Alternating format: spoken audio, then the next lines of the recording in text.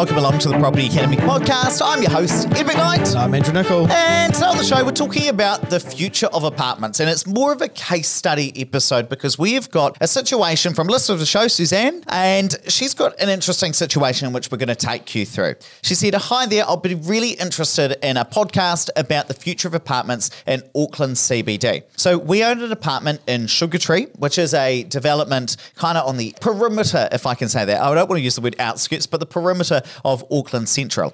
And they're one of the lucky ones who still have a tenant, but we have had to reduce the rent as there is an oversupply of units since COVID turned everything upside down.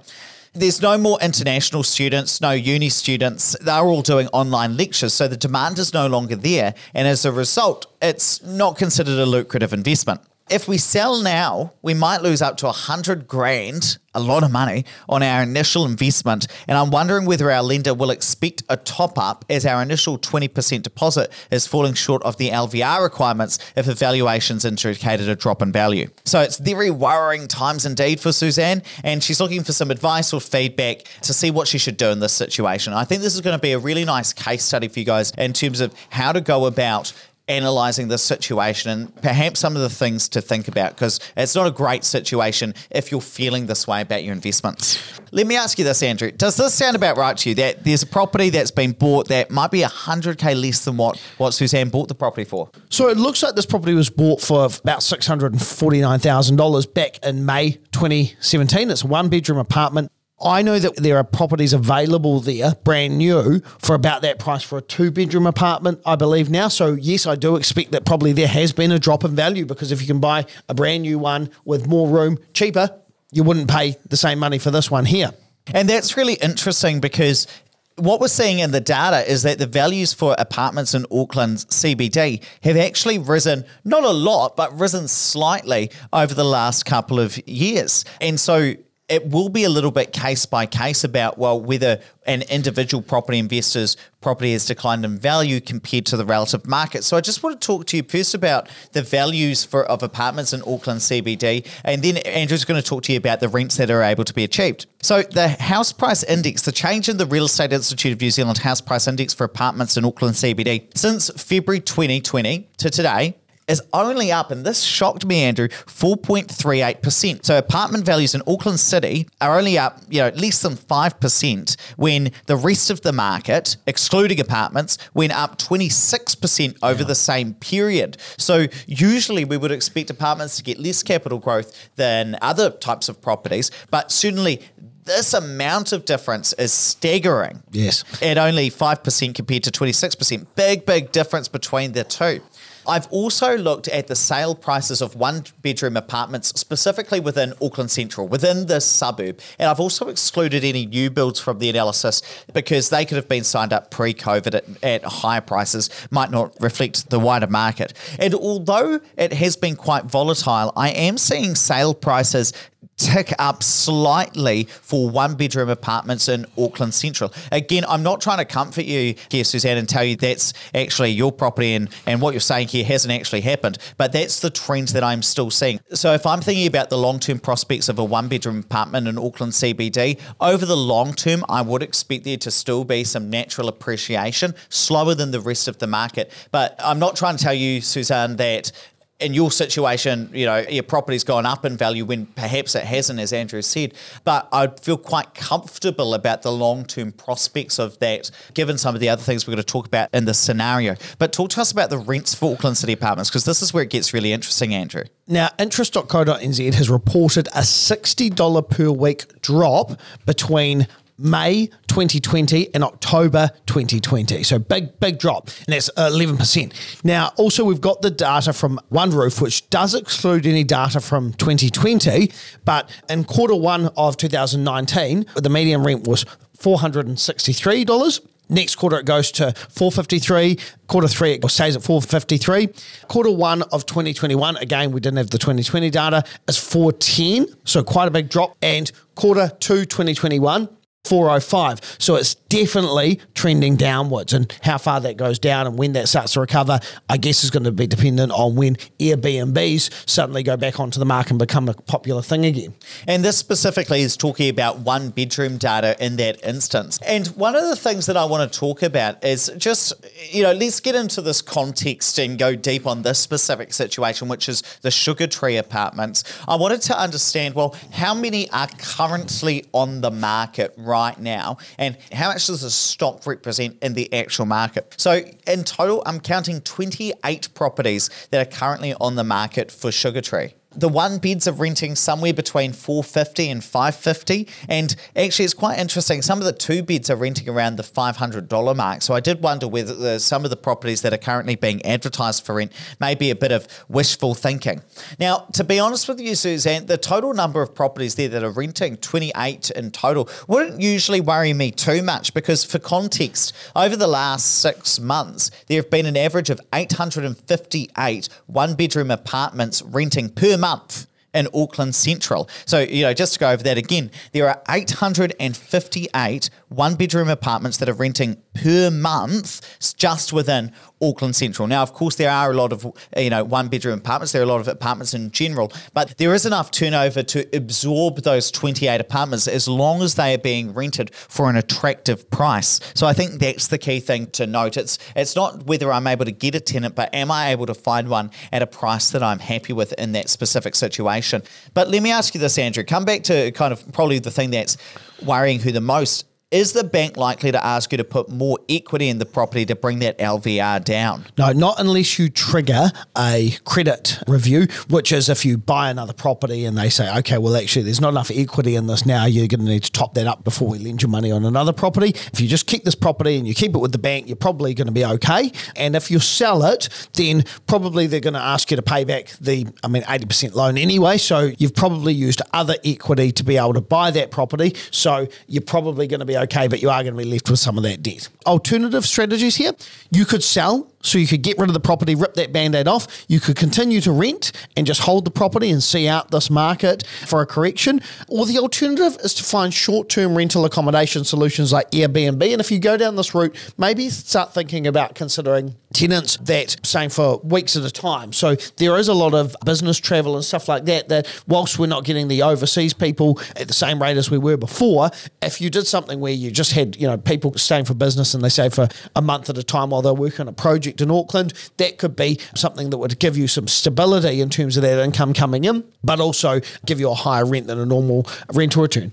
And I know back in October, we did a webinar where Scotty was talking about a property, one of these in Sugartree. It might not have been in your exact building, but certainly in the same vicinity, where I believe the strategy was that they were only allowing people to book directly and have their booking on Airbnb approved automatically if they were booking for at least 4 weeks at a time. And so the strategy was to have big, long periods where the property was available for a long time, because then people who want to stay for a couple of weeks at a time would be able to get the availability in that specific calendar. I know had really, really good occupancy even during COVID times. So this may not be the golden solution for you, the silver bullet, but it might be something to think about. And let me ask you this, Andrew, how would you attack this question about whether this property is worth holding or not? Let's assume that you're going to lose money through cash flow and you're losing money through capital growth. So yes, I probably would say if this is going to be the opportunity cost to doing something else,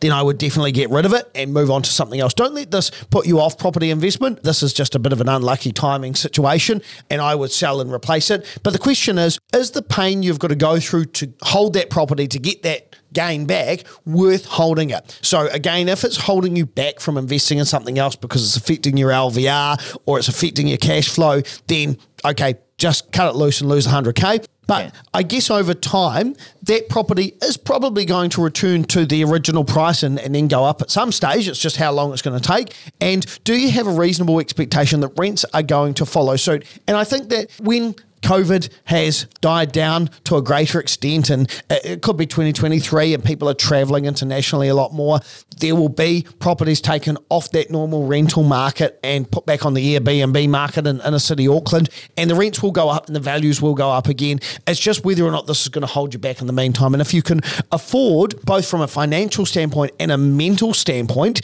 holding on to that, then you could consider that as well. I certainly think one of the big things that you've got to weigh up is about crystallising those losses. So if you sell that property now, and let's say that it's worth $550 at the moment and you paid $650 for it, you've lost $100K of equity, because if you're on an interest-only mortgage, your mortgage is going to be the same, but you're selling the property for $100K less, and you've got to pay some real estate agent fees, which would be a very unfortunate situation. That would be what we call crystallising your losses, because those losses now become real. At the moment, while you're holding that property, you still own the asset, so the loss is only on paper. But if you hold it and it recovers back to, say, $700K at some point in the future over a couple of years, and that rent starts to go up, then you will have made that $50K back. Now you've got to make a judgment call of what you think is going to happen to the prices and whether there is any reasonable expectation of international students coming back, which I'll talk about in a moment. But that's what you have to up. And the other thing is, if you crystallize those losses and you lose the $100K of equity, which would hurt a lot, you've got to weigh up, are you actually going to be in the position to then have enough deposit to go and purchase the next property? Because you may or you may not. You may be reliant on having that $100K of equity in there to be able to do that. Now, let's say that she's got a $650K mortgage against this property, borrowed 100%. It's worth $550. If she sells that property for $550, and let's call that net of real estate agent's fees, so she actually gets that back. She pays back $550K to the bank, and she's still got a $100K loan. What happens in that instance? You just pay that back. That becomes part of your personal debt. God, that's pretty tough, eh? Yeah, it does. That would hurt you. It's a hard pill to swallow, but sometimes doing that is the right thing to do. So we had a question on the webinar the other day, whether or not Wilson's Road is sold. I can tell you, as of today, Wilson's Road is now sold. That's and positive. I made some money out of it, but I probably didn't make as much money as if I had sold that 5 years ago and put that money into other investments. Well, let me ask you this, Andrew. Let's say that you yourself owned a property in Auckland in this same situation, and of course your situation is going to be different from Suzanne's. What would you do? Would you hold it or would you sell it? I'd probably, if I had enough equity to carry on investing, I'd just carry on investing and I'd probably wait for the market to correct. But if it was going to be a cash flow drain, and then bear in mind this is with a good amount of equity, good amount of income. So I'm not the standard case study that we'd use. If I had limited income, limited equity, I'd get rid of it and I'd reinvest. Yeah, my gut feel, if it was me, is I'd be holding on to it. But that could also be emotional reasons. Yeah. Because that would be such a It's hard really hard sometimes to bite the bullet and let go, particularly if it's going to cost us. But it really comes down to individual circumstances there. Now, what I've also got is, well, what about this lack of tenants? Is it a long-term issue or is it a short-term issue? And that's the big thing. And one of the interesting things I found researching for this episode, it was an article from The Economist, which I read quite a while ago. Are you on commission for these guys, mate? I love The Economist so much. I know. I listen to every podcast. And it's really current affairs. It's not nerdy stuff. Everybody should listen to them. It's just wonderful.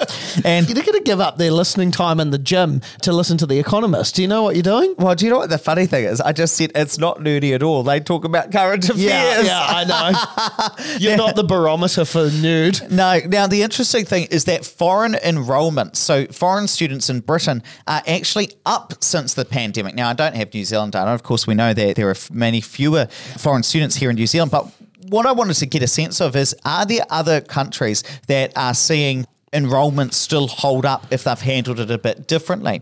And what we've seen is that ever since 2017, the British government has been encouraging international students to enter into Great Britain, and they've positioned themselves a bit differently than alternatives. So Australia is like us. Their numbers are way down in terms of foreign students because we don't have the borders open. But those foreign students are then going to the likes of Britain, and ever since 2016, where there was a change of presidency in the US, we have seen that foreign students have declined. Fewest foreign students are going into the United States and they're going elsewhere. So that's been positive for the British market. And certainly what that tells me is that there is still a lot of demand out there for international education from foreign students, particularly from the likes of China, India, and some other Asian countries. So the demand is still there. It's about whether these students are able to get into the country, and it's also about whether these students have the confidence within that country as well. My gut feel is that if we opened up our borders, we would have foreign students coming here as we had before. Absolutely. If not more than previously, because, people that were going to go to Australia, where again, COVID is kind of relaunched, I think New Zealand is known as the safe haven. But I think what this comes down to is not whether there is foreign demand for international education, but rather whether the government, and I'm talking about the New Zealand government now, has a plan to be able to reopen those borders. And look, right now, the day that we're recording this, it looks even more uncertain than ever. We have had Australia come out with a plan for reopening their borders and reopening their economy. We haven't seen that in New Zealand yet. We don't know when we expect that to happen. And certainly one of the things that is really concerning me about this in terms of this situation here, Suzanne, is that we have not seen vaccinations being rolled out at a rapid speed. We are one of the slowest in the OECD. And so that does concern me in terms of when we are actually going to reopen. Now, remember, the latest Treasury and Reserve Bank forecasts are based on the fact that we will see a partial reopening in January, February 2022. Now, that's an economic forecast, not a political forecast, so we can't necessarily look at that and say, oh, that's when the borders are going to open. But look, I think we'll probably see some good reopening within 2022. Would expect that if you can hold on till then, we may see some of that partial reopening, more foreign students coming in, and then a greater demand for properties and apartments, people to live within these. So I guess it really comes down to, are you able to hold on? Or is this causing you a real cash flow, real equity issue? Is it stopping you from doing some other things? And then what are your expectations about the future in the apartment market, both in terms of capital growth and then rents? And yeah, because of the time that it was purchased, it too is going to be captured probably as an old build. And so there's going to be some tax liability on this going forward as well, because obviously you've got a mortgage there that you're paying interest on. If you do want some actual advice just for you, Susan, you can email me, andrew@opuspartners.co.nz, and give me a bit more of a rundown. I'll actually have a look at it for you. Ed's just looking at me because I'm making myself more jobs, but I feel sorry for you. No, what I'm saying is that's not an invitation to thousands of people. Your name has to be Susan, and you have to have a Sugartree apartment, and it has to be spelt in this specific way. We're not going to tell you how it's spelled.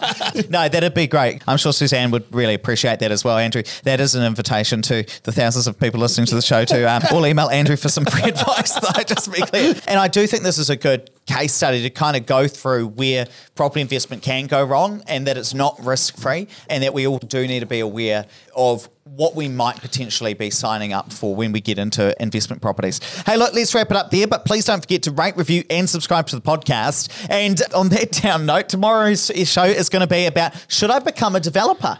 And this is going to be talking about how Andrew is now getting into developments, and we're going to talk about that transition from investing to developing. It's going to be a really interesting episode. And of course, do not forget, tomorrow night is the night that The Deal goes live. Wow, the website's going to crash. It's going to be available on thedeal.co. You're going to be able to go there. Go there now and put in your email address to be notified when it officially goes live. But Wednesday night is the night, 21st of July, thedeal.co. First episode is going live.